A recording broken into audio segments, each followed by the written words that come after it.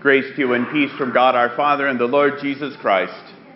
Amen. Our text for this morning is the Gospel just read from St. Matthew chapter 20, the parable of the worker, his wages, and the generous master. First of all, let's be very clear that I did not pick this text. This is just the text that came up for this Sunday in the church year. If you don't like the text, you can blame the lectionary. There are a number of elements to this parable from our Lord which seem to tug at issues facing our community today. We'll touch on some of those, but more importantly, we will get to the point that our Lord is trying to make in delivering this parable to us. So to set the stage, let's rehearse the events in our text again. The master of the house goes into the marketplace the first thing in the morning to hire laborers for his vineyard. He finds the men and offers them a denarius a day for their labor, and they go into work. He then goes out again at 9 o'clock, at noon, at 3 o'clock, and finally at 6 o'clock at night. And for each of these, he offers them a denarius of work, a day's wage. Finally, it comes to the end of the day. At the end of the day, the foreman calls the workers into the office and gives them the denarius for their day's work. Now, it doesn't take a labor expert to figure out what's going to happen next. The ones who worked all day long are angry at the master because he paid them the same amount as the lazy slobs who only worked an hour. The text ends with this. And on receiving it, they grumbled at the master of the house, saying, "These last only worked 1 hour, and you have made them equal to us, who have borne the burden of the day and the scorching heat." But he replied to one of them, "Friend, I am doing you no wrong. Did you not agree with me for a denarius? Take what belongs to you and go. I choose to give to the last worker as I gave to you.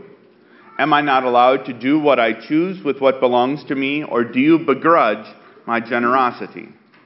So the last will be first, and the first last." Now, there are a number of things that are disturbing about this text. And frankly, it's easy to take our current situation regarding the Wisconsin budget and try to kind of apply it back to this text. It would be easy to say that the master is being unfair, and that if the workers had been more organized, they would have benefited from the process. It would also be easy to say that the money and the work of the master was his own. Let him pay the people what they want, what he wants to pay them. It's his money. While we could see arguments for both sides on that, looking at the parable this way ultimately is unsatisfying, because we easily miss the point that Jesus is trying to make in the parable. This is why, by the way, I'm always suspicious of people who want to take parables and kind of apply them in a nice, clean, straight application from there to here. We have to be very careful in studying God's Word that we remember that it is God's Word, not our word. What is His point that He's trying to teach us and give us? That has to be the question for us today. So to answer the question, we have to learn a little context. The Jews in Jesus' day, and this peculiar group of Jews called the Pharisees especially, they believed that God had chosen them above all others. They were, after all, the chosen people, called through Abraham out of Ur of the Chaldees to possess the land, to be God's people. God had reiterated this through Moses and the exodus out of Egypt back to the promised land. Even after they returned from exile in Babylon, the Jews firmly believed that God had set them up, that He had made them special. Now make no mistake about it, they were special, but not for the reasons they thought. They were special because through them the Son of David would be born and would take away his people's sins.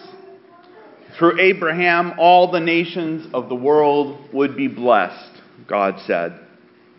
Yes, these people were special, but they were special because they had something to give away, not because they had something to keep for themselves.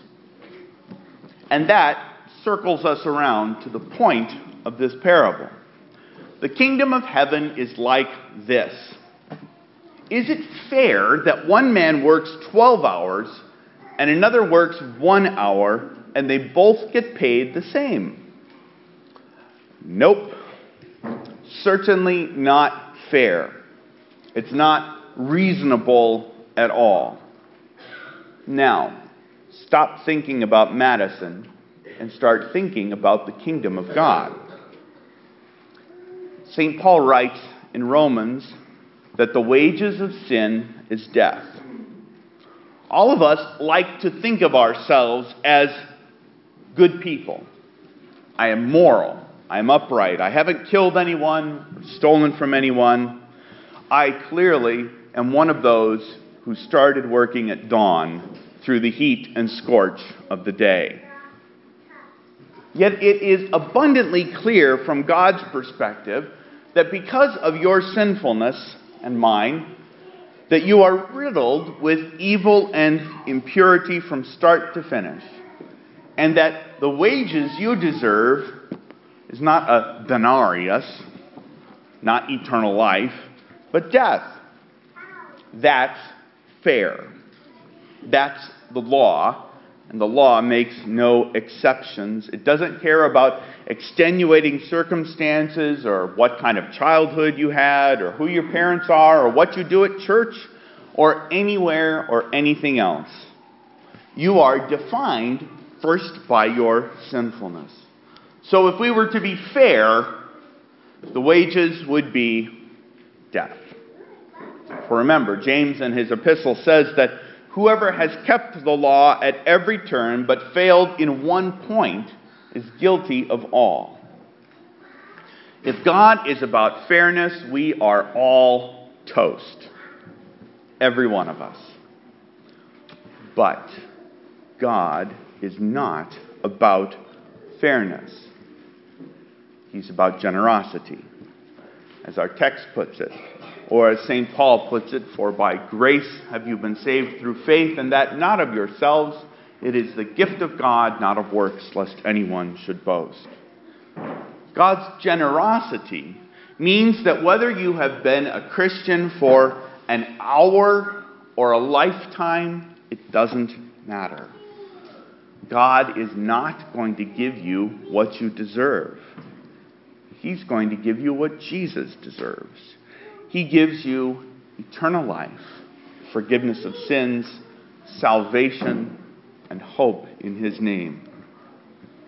We are not fair in the kingdom of God.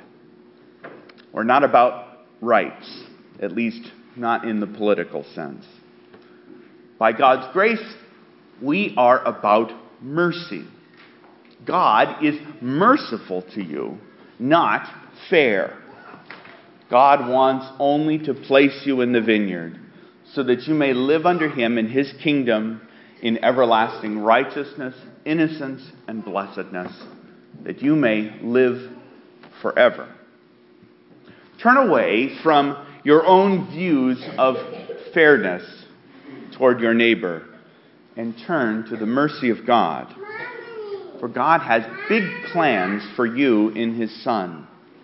He is going to use you in all sorts of crazy ways to give out His mercy in a world in desperate need of help. He is going to use you to prove to the world that He is not fair, but rather that He loves and that He is generous and merciful and kind. Listen to Him. Hear His word, believe and live as though God matters most. and that he has given you an abundance of gifts to give away for his sake. Believe it for Jesus' sake. Amen.